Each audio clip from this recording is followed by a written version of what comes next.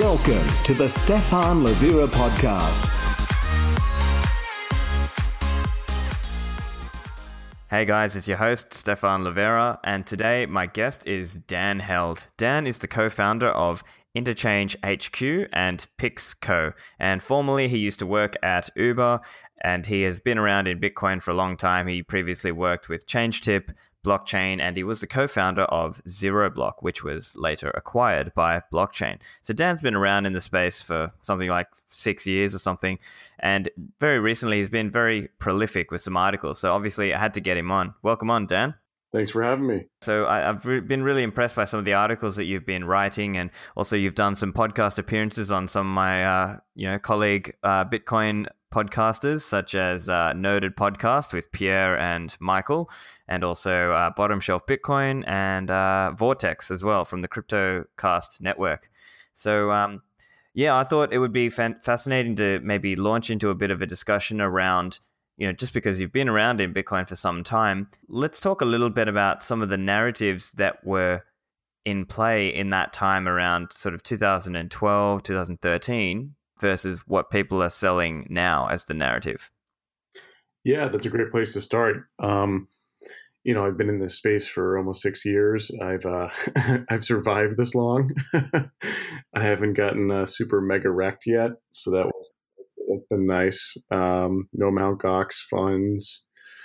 I didn't send my Bitcoin to the wrong address. So yeah, I've survived this long. But yeah, back in 2012, 2013, I think the community back then was primarily comprised of essentially libertarians. These would be the libertarian types who would either be gold bugs or they might own a few guns. And, they were very kind of focused on being fiercely independent. And that fierce independence was really important because that was about freedom. It was about the freedom to transact, to store your money in whatever you wanted to, and you didn't have to ask anyone permission. And so, we've definitely seen kind of an ebb and flow of narratives over time. But that's where I think kind of early on in the Bitcoin community, the narrative of store of value was so strong, is that it really resonated with these libertarian types who were, the types, like I said, to buy gold and kind of be a little bit wary of the government. And we've definitely seen that narrative in like 2014, late 2013, 2014 kind of shift to the medium of exchange narrative as different businesses raised money on the premise that Bitcoin was good for payments.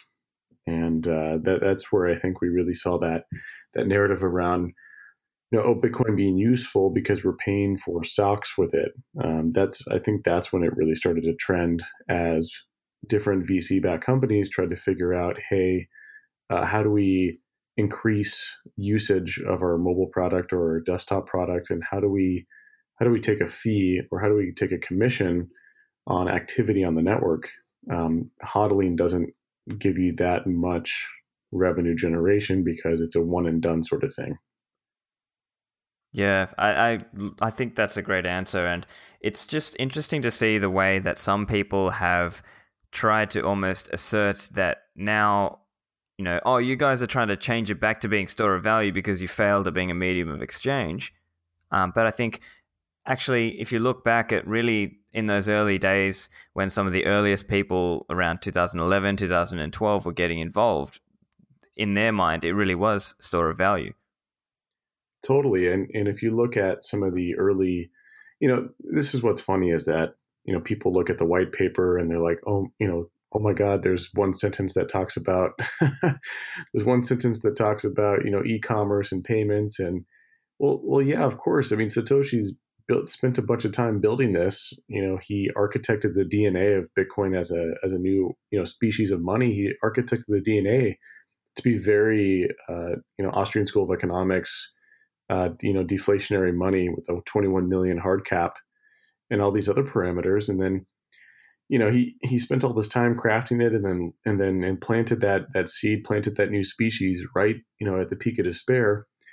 And then people look at the white paper, they're like, oh, well, look, he talks about payments here. And then they have a few other comments on, on Bitcoin Talk and other places where Satoshi talks about different use cases for Bitcoin, which would be like micropayments and and things like that. And you look at it and you're like, okay, well, yeah, sure, because the cypherpunks are a group of cryptographers who had talked about electronic cash and talked about privacy, and he's essentially writing marketing materials for that core group that he's planting that seed. He's planting the seed at the right season. It's the right genetic makeup, and he's now finding the right type of soil. And so the white paper and that sort of merchant or e-commerce use case he highlighted that as a potential use case for it, because he's trying to resonate. He's trying to have his message of Bitcoin resonate with this core group of people that are going to help build. They're going to help him build it. Fantastic answer. And I really liked your article series where you talk about those four. So listeners, if you haven't already, go and check out Dan's series called Planting Bitcoin. And that's a 4-part article. It's got species, season, soil, and gardening. So fantastic explanation there. And I think another question that you raised, that in the early days, there were a lot of libertarians who were into Bitcoin. But what I find nowadays is that there are many libertarians who actually aren't that into Bitcoin. So my question to you, Dan, then is, do you have any thoughts on, why aren't some libertarians into Bitcoin? I definitely think there's a generational gap here. I'm a millennial. I've been around for a little while, and when I was first growing up, I had cassette tapes. So I was part of the analog generation where everything was physical, and not a lot of the world had moved into digital yet. And over time, I became a digital native. The millennials are the first generation to be digitally native. And so I think when Bitcoin came around, our generation is most open to it versus any other older generation. And so I see the gold bugs, being primarily, individuals that are not millennials, maybe baby boomers, that really like the tangibility and the physical nature of gold. And their mental models, since they weren't digitally native, I think they struggle with the concept of something like Bitcoin. And yeah, I think that would, greatest explain that's the best explanation I have for why there's such a discrepancy between libertarians and their choice of a store of value.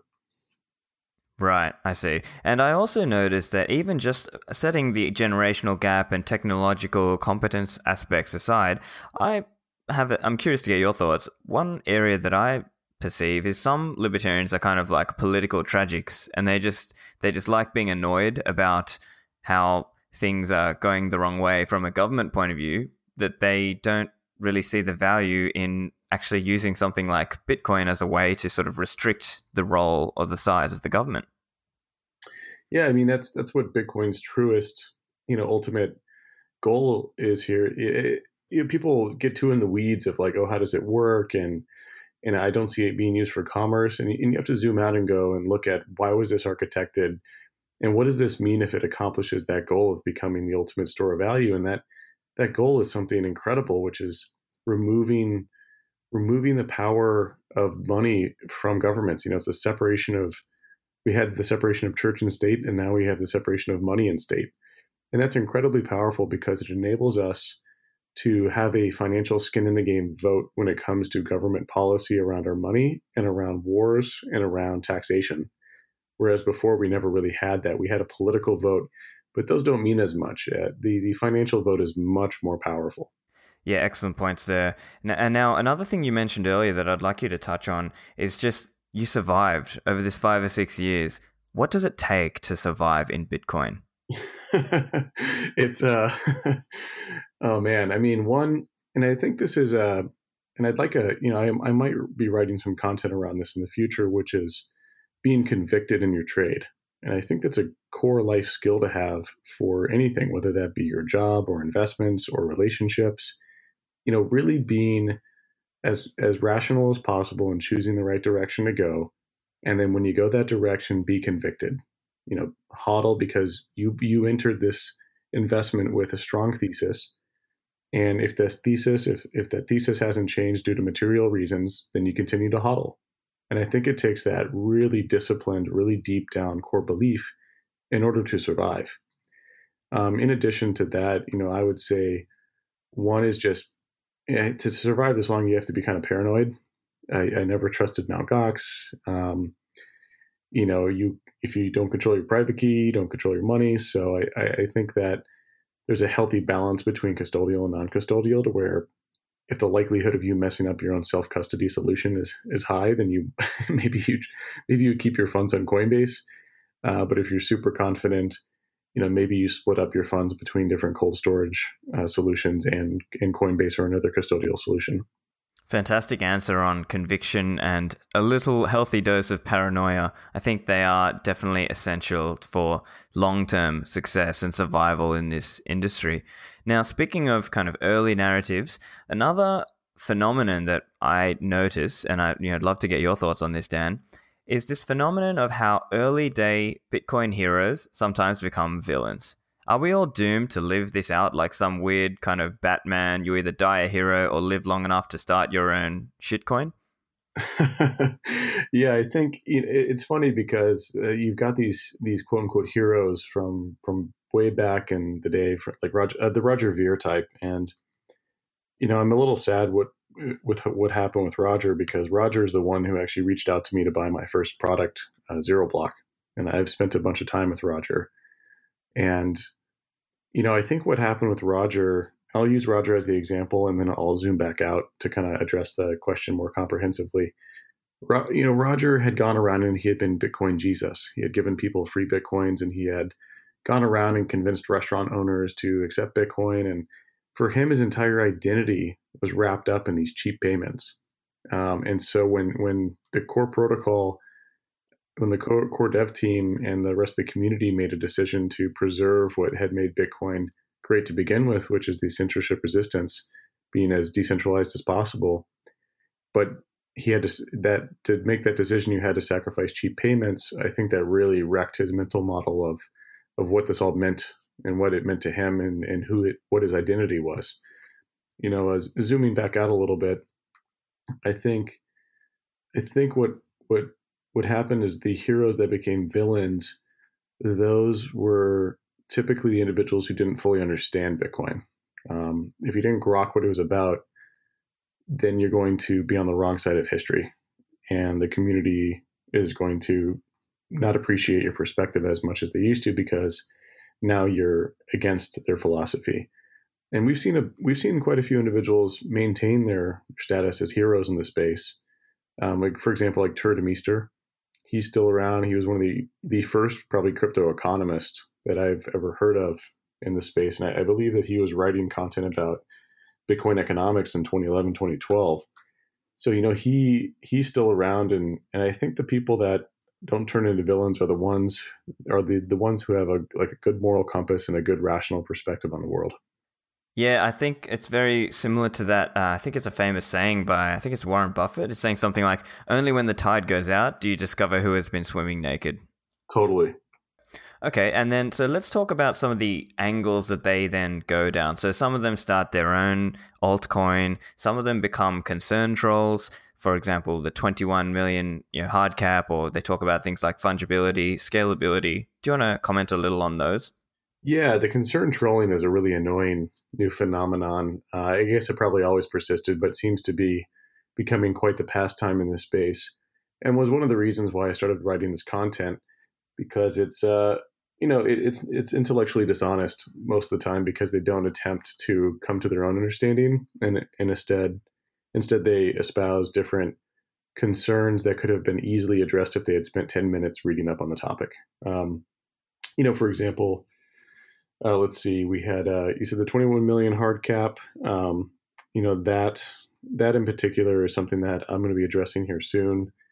Essentially, people claim that the 21 million hard cap is a bug, not a feature, for two reasons. One is that deflation is bad, and the other reason is that as the block reward exponentially drops over time, that miners won't be adequately compensated for their protection of the network. And so I've got two articles coming out that addresses both of those points. On the deflation side, the Bank of International Settlements did an analysis over 150 years of financial history over 60 different countries, and have found that deflation deflationary spirals don't happen. So that was pretty profound, and that's one of the core elements of research that I pull into my deflation article. In addition, I make a compelling case, or at least I think I make a compelling case, that it's impossible to choose an inflation rate. Simply put, because you can't ingest enough information in order to help you determine what that inflation rate should be. There's a good analogy that I like to use, which is the Fed is like an individual who's driving the car, which is the economy, and you're receiving little bits of information. So you're really using the rear view mirror to drive because you're using historical data, and you're not even seeing the entire picture. You're seeing bits and pieces of the picture. And then when you decide to steer the steering wheel or press the brake or press the gas, there's like a 20-second delay. And so I think, for the deflationary side, that was what was one of the most compelling reasons why I thought Bitcoin was interesting.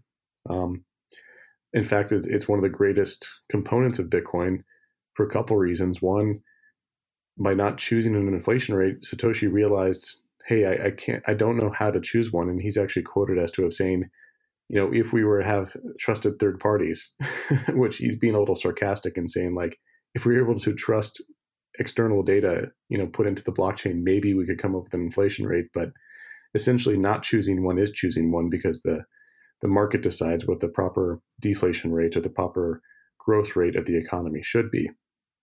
And then the 21 million hard cap was created also to incentivize participation in the network, because as more and more users buy, the price goes up, they tell their friends buy in, and that causes the network to gather more users. It makes the market cap go up, which also increases the amount of mining, or the hash rate, because the hash rate follows price. And that improves the security of the network. And because the network is larger, more robust, and has more users, then more developers want to build on the network. So the 21 million hard cap is a critical component for both the monetary policy and the incentivization of the network. And the idea that, as the block subsidy drops over time, as like less and less Bitcoins are printed, that the transaction fees alone will power the network, I think is kind of silly, because there's two easy analogies we can make here. One is a quote from Yogi Berra where he says, no one goes there anymore, it's too crowded. And two would be with the Jevons paradox. As things become more efficient, they're used more often. So, for example, with a fuel economy for cars, as the fuel efficiency gets higher and higher, more and more miles are driven. So I see technologies like Lightning increasing on train transactions, not decreasing them. And so while transactions overall in aggregate, if you combine layer 1 and layer 2, become far cheaper, layer 1 will likely have more and more transactions due to the network effect of having super fast, cheap transactions on layer 2. Yeah, I think I like the idea there that because Lightning increases the overall value of Bitcoin, we're actually going to see more Lightning transactions and more Bitcoin transactions. So that's an interesting angle. Now, coming back to this whole idea of heroes and villains, do you want to comment a little bit on the role of ego in Bitcoin? Yeah, well, I think the one thing we can depend upon is that humans will act like humans. And that's Bitcoin was designed precisely for that, in terms of how it incentivizes participants in the network. And when it comes to ego, like I said before, with the Roger Ver example, for him, his entire identity was wrapped up in him being Bitcoin Jesus. And I think with a lot of other individuals in this space, they've been given, Roger Ver included, given a ridiculous amount of sort of people essentially believe them to be thought leaders and visionaries. And I find most to be mediocre at best, having like flawed mental models or merely getting popular. I guess this is the same in the mainstream markets as well, I guess. So no surprise there. But, the hope was with crypto, you've got, these are all transparent, open source data-driven protocols, I guess I had a higher standard for what people might consider truth and rationality, but instead we've seen almost complete opposite of that, where it's mainly meme or narrative-driven thought processes where, if you think rationally, people say you're fudding and that you're not being optimistic about the space. And I simply think if an idea can't survive a high amount of criticism, then it wasn't a good idea to begin with. Fantastic thoughts. And I think that ties into the next topic that I was keen to discuss with you is just this concept of Bitcoin as the apex predator, the one that can survive. Can you talk a little bit about, and I know you've mentioned this in your articles, but if you could just give a brief overview on this idea of Bitcoin as the apex predator? Yeah. So Satoshi, when he genetically engineered Bitcoin, he took splices of DNA from a couple different other organisms that had never survived. They were on the operating table, but had never gone into the wild. And those organisms, that was B-Money, Hashcash, and BitGold. And he spliced some of that DNA together to create Bitcoin. And the DNA that he spliced to create Bitcoin enabled Bitcoin to have certain traits. And those traits give it an incredible amount of survivability and kind of fierceness. It makes it the apex predator of money. And some of that would be, the essential properties of money, like fungibility, divisibility, durability. Those are all kind of the classic traits that money needs to have. But Bitcoin was encoded with even more powerful ones, 21 million hard cap. It had decentralization, and which means just not a centralized control mechanism. You had a clear, transparent, non-changing monetary policy too. And that was huge. Bitcoin's monetary policy hasn't changed in a decade. That's very, very important. Yeah, fascinating points. And then I think the next question then is, what would it take to topple Bitcoin? Yeah, and, I think about this every day, and if there is something that comes along that I think will topple Bitcoin, then I'll certainly invest in it. I consider myself a Bitcoin realist. I think Bitcoin has all the properties that I want from a sound money that's nuclear grade resistant. So that's why I like it. If something better comes along, great. I'd love to see it. And so I think to topple Bitcoin, you've got to topple quite a few different things. One, you have to topple the genetic code, the traits that it has as money.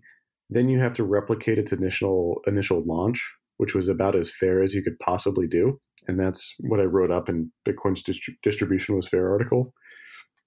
I mean, Satoshi took extraordinary steps in order to launch it fairly, and he chose to be anonymous. I'm using the pronoun he, by the way, because that's what he chose on his P2P Foundation profile. So I'm using the pronoun that he wanted. But yeah, Satoshi was anonymous. The launch was as fair as he could have done. He's never touched his coins. You have the traits of it as a money that are really, really powerful. The network effects so far are massive in terms of hashing, exchanges, volume, users, and all of that kind of wraps up nicely together into something it's called like the Lindy effect, which is the longer Bitcoin survives, the more people will believe that it'll survive, and the stronger network effect it gets. And it's this sort of snowball effect. And at this point, I'm not sure what could kill that snowball effect. I think the only thing you could do is delay it, but I'm not sure if you can really stop it. Yeah, excellent. And then just as a devil's advocate question, how about if someone hypothetically tried to recreate the Bitcoin or Satoshi origin story as best as they possibly could, but today, and then they tried some sort of gimmick to make their coin look quote unquote harder than Bitcoin? That's pretty tough. I'm not sure how you'd go about doing that, because I think Bitcoin's launch, and this is what I cover in Planting Bitcoin, was not only the species and the soil and the gardening techniques, it was timing too. It was the right season to plant that seed. It was at the peak of the financial crisis. You could imagine if you had published Bitcoin during, the internet bubble, it may or may not have gotten traction because you're like, why do I need this thing? I've got a PayPal. So I think to replicate it again and for a founder to stay anonymous would be really hard nowadays. Still amazing that Satoshi did that, considering he had no idea if it was going to be worth anything. I mean, it didn't have value for a year and a half. And to be that forward thinking is incredible. And then also that no one's de-anonymized him definitely shows that he was a cypherpunk, by the way. I mean, that's clear evidence that he's a cryptographer and probably really understands security well and privacy. But yeah, I'm not sure how much harder you could make it, because it already has about as hard parameters as you can get to be sound money. So I'm really not sure if it's possible. Fantastic. And I agreed, absolutely. And the other thing is also the aspect of community around Bitcoin. So it's not just the code, but the community that sort of supports that hardness. That's right. Yeah, it's the shared illusion that we all have together that Bitcoin's monetary policy is the correct one. And through that shared illusion, we kind of gather that network effect of strength in terms of us all being the hodlers and buyers of last resort. Bitcoin will never go to zero because I'll buy as much Bitcoin as there is at $1. I will take as many loans out as possible. So, I think, and that's where the piece I wrote, "Hodlers are the revolutionaries." I really wanted to highlight such the immensely important role that hodling plays in Bitcoin. In fact, Satoshi highlights it as a critical role because the hodling, the network doesn't have any value if no one values the network. And hodlers were the initial people that were willing to go, okay, yeah, sure, miners are mining, but they're mining and these coins aren't worth anything. And the hodlers go, well, maybe these coins are worth more than zero. And they start buying. And they buy and they hold. And then they tell their friends about it. And that creates the kind of inception of why Bitcoin as a network has any value. And that kicks off a really cool, exciting cycle where hodlers hold, price increases, they tell their friends, the friends buy in, the price increases, and that increases the number of miners out there and the number of developers. Right. And now then, related to that question before is, what about if a government, so there's a bit of chatter now about this concept of a CBDC, a central bank digital currency. What are your thoughts on whether a government, the possibility, or would they be successful or would they just fail if they tried to make a CBDC that was quote unquote hard like Bitcoin? Yeah, well, the reason why we believe that Bitcoin's hard cap will stay at 21 million is because of the monetary policy continuity. It's that it's been the same for 10 years. And even if you made a fixed supply in one of these fiat currencies, I don't trust that you're going to keep it fixed. It's both the parameter and the trust in that the parameter is not going to move. When people make that same excuse for Bitcoin, but the entirety of why everyone bought into Bitcoin is that it will stay fixed. So I don't see that changing because that community has fully bought into that. In addition, I don't think central banks will ever issue their own currency directly to consumers, because if you did, you would immediately be competitive with all your commercial banks. And if I'm a depositor, I'm going to go deposit with the Fed because there's a lot less counterparty risk if I deposit with the Fed versus my local bank branch. Yeah, much better choices that way. All right, and so look, we're going through this, quote unquote Bitcoin bear market. What do you think capitulation looks like? That's a great question.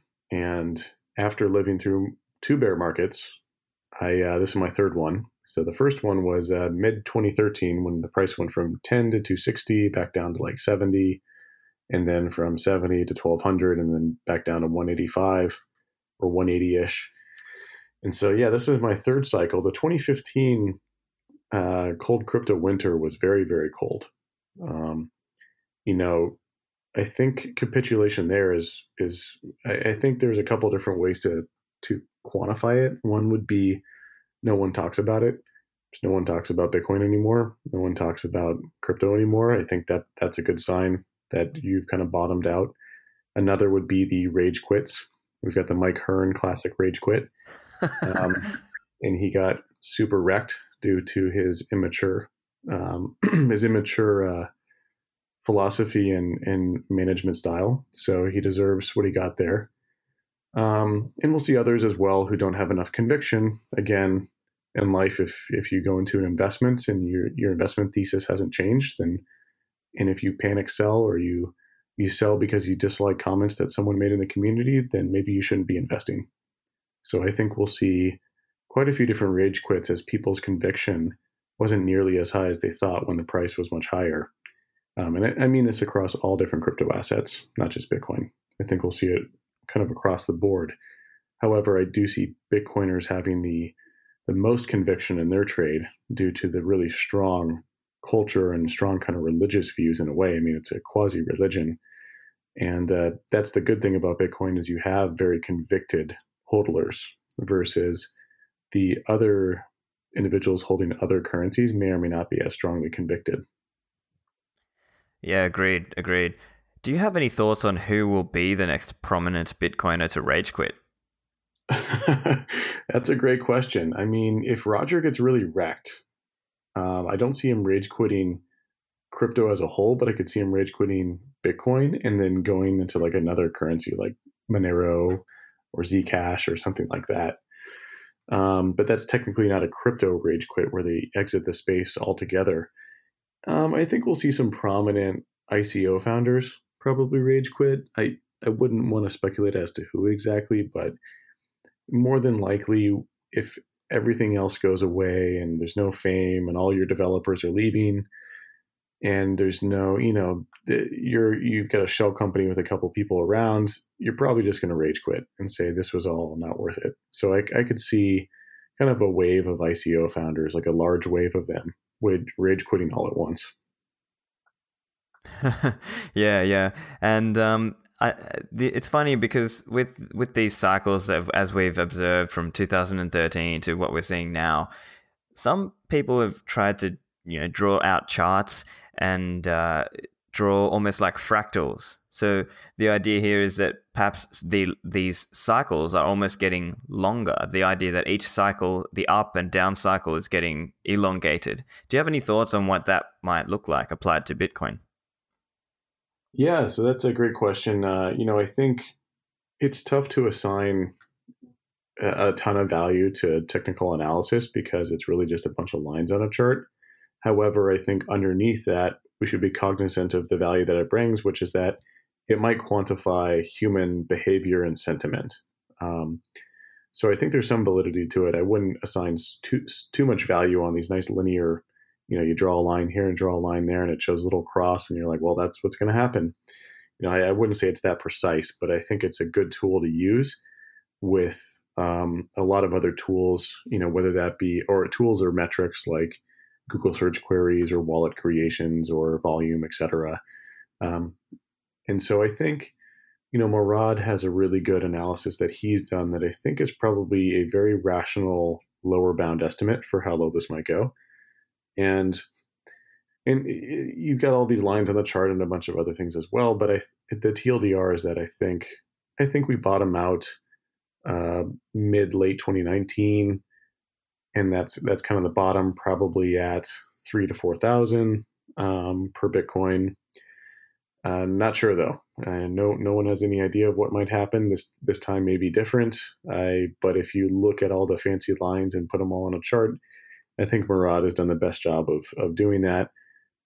He kind of predicts that bottoming out at 2019 and then a peak back, I think, at 2022 or 2023. And so I think that's a good conservative perspective. Again, caveating that no one knows what's going to happen, and this time is probably going to be different. But if we were to use regression and a bunch of charts and TA, then that's a likely outcome. Yeah, agreed. I think that those are probably likely outcomes. And obviously, most people nowadays are, I think, of the opinion that the halving is what helps drive some of these cycles. Do you have any thoughts on how the halving impacts it? Yeah, I mean, I went to some halving parties in 2016, which was kind of fun. BitGo threw one of those. And I think it does represent a pretty cool moment where the issuance rate or the inflation rate is, drops in half. And it's an important moment because it reduces the amount of supply hitting the market. I'm not sure how much it really impacts the market, more so the psychology of it. And here's why, for example, even if you drop in half the number of coins issued, well, if the coin's values go up, then it's technically, they kind of neutralized. And two, I think I think it does represent something kind of, and I think this is where it does have an effect, is that due to less coins hitting the market, you've got, so like I don't think selling's pressure subsides because the ASICs that you bought were with fiat, right? And those cost a fiat fixed value, and then your electricity's in fiat. And so it doesn't matter that less coins are hitting the market. You still need to sell a certain dollar denominated amount of coins. And so I think what it really does is the halvening, one, demonstrates to everyone over and over again with each halvening event, hey, there's less and less coins hitting the market. And it changes our psychology or perception of what that coin is worth, because now there's less of them. There's less of them being produced. And I think knowing that only a certain number are hitting, that are being produced in every block, the block reward, I think when we see that number decrease, it changes the psychology of everyone. Right. And we're very driven by, perhaps in the short run, we're very driven by that kind of psychology, but perhaps in the long term, it's really about what is the cold, hard, hardness of that money and the stock to flow ratio. Yep. Yeah. So with comparing to the traditional finance world and what we've seen happen over the recent decades with stocks and bonds, some people have made the argument that really what we've seen over the recent decades was not necessarily natural growth, but rather an abnormal growth as a product of things like, say, rates falling, boomers buying, demographics. What's your view there? Yeah, I think that's very accurate. The Deutsche Bank in 2012 published a paper called A Journey into the Unknown. And that is truly the case when we look at debt to GDP ratios of very large economies across the world, including the United States, China, Japan, Germany. It's not a pretty scenario. And we've never seen this outside of warfare in terms of how much debt we have in terms of GDP. So I think, when we look at that, so we look at structural issues, which is that other structural issues being like no centralized or clear, transparent clearinghouse for derivatives, which is a powder keg sort of, tail risk event. So you combine those, and then you look at like demographic and cultural trends where you have baby boomers, they certainly weighed into the decisions that led quantitative easing and the decisions behind certain economic parameters, and they're kind of getting closer to retirement. So their accounts are swelling to the largest values they're going to be. And so, I think it's that demographic, you've got structural, and then maybe cultural as well. We're seeing unfortunately, I think the next wave of Bitcoin holders are probably going to be the very wealthy as they flee inflationary or socialist policies of their countries. I see kind of a resurgence in socialism due to different factors of the economy. But yeah, I certainly think what we've seen over the last 10 years is a very rare moment in time. And Deutsche Bank's Journey into the Unknown also looks at real returns of all asset types for many different countries over a period of 200 years. And truly the growth that we've seen in the last 10 years is very, very high, considering the amount of risk in the system, and considering I don't think it's been as productive as other points in our journey along, in our economy essentially growing. This is a very, very different time. Yeah, so agreed on those points that, from a traditional finance point of view, PE ratios are quite high at the moment. Therefore, you would have to anticipate that we're going to continue going up into almost all-time high PE ratios, which, is possible, but maybe not at the most likely outcome. But then to present a slight counterpoint, what about the view from people like, say, Jeremy Siegel, Stocks from the Long Run, where I think in his book, he went back something like 200 years and said, okay, look, looking across this 200-year sample, there was something like 6 or 7%, I think it was 6.7% compounded return. Do you have any thoughts on that? Yeah, I mean, depends on which equity market he looks at. If you look at Germany, Germany was a really robust, huge economy, and same with Russia. And you had two different cultural revolutions in those two countries that basically wiped out all equity holders, or severely, hurt their performance. And you would be remiss not to, if you were a portfolio manager back then, you would be remiss not to invest in those countries. They were considered very big economies. And so if you cherry pick and just look at US data, I bet there's a rosier picture than if you looked at a global return. Because I think global return, if you include Germany, the real return across all asset classes over 200 years, I think is around 1% to 2%. Very dismal indeed. And speaking of allocators, what happens when pension funds can't achieve their target 8% returns, or when individuals can't achieve their desired 10% returns? Yeah, great question. I mean, that's another structural issue in the system, which is the pension funds taking a future rate of return and essentially discounting that back. And if you change or tweak that that rate of return that they're expecting to get, then their liabilities balloon. And so I think the rate of returns that they've chosen as probabilistic, like 7 or 8%, is unlikely to happen. And what we'll see is a huge delta between the assets that they have and the ability to meet their obligations or promises. And I think that delta is going to cause severe consequences and probably a lot of trust issues in the economy as people realize, well, maybe those couple guys from Deutsche Bank or Goldman Sachs or JP Morgan who built these models, they really just built a bunch of guesses. And they were hoping that they'd hit a certain rate of return, and it's unlikely that they will. And so that, I think, will drastically change the landscape, which might also increase the affinity or the want for an asset like Bitcoin, which is really, really cool. And I think we'll see, what's funny is a lot of people go, well, if Bitcoin becomes big enough, banks will just, the government will just ban it. And I'm like, well, when Bitcoin gets big enough, when Bitcoin gets big enough, everyone's going to own it, whether it be directly or indirectly.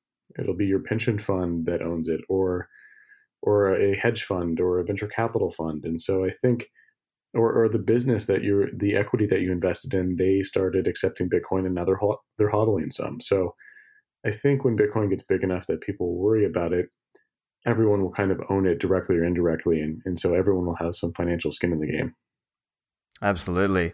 And so if that process continues of basically pension funds and individuals not really receiving the desired or required returns, what do you think are some likely government and central bank responses? And do you think we're likely to see more of a continual inflation scenario or more like a deflationary collapse scenario? I see more of like a hyperinflation policy because it's a bit easier than defaulting. I see governments printing more and more. It makes it easier for politicians who ultimately control the economy or control their central banks. It makes their process a little bit easier because they can kick the can down a little bit further down the road. I think they're on a, they can't really change course, and there's not a lot they can do.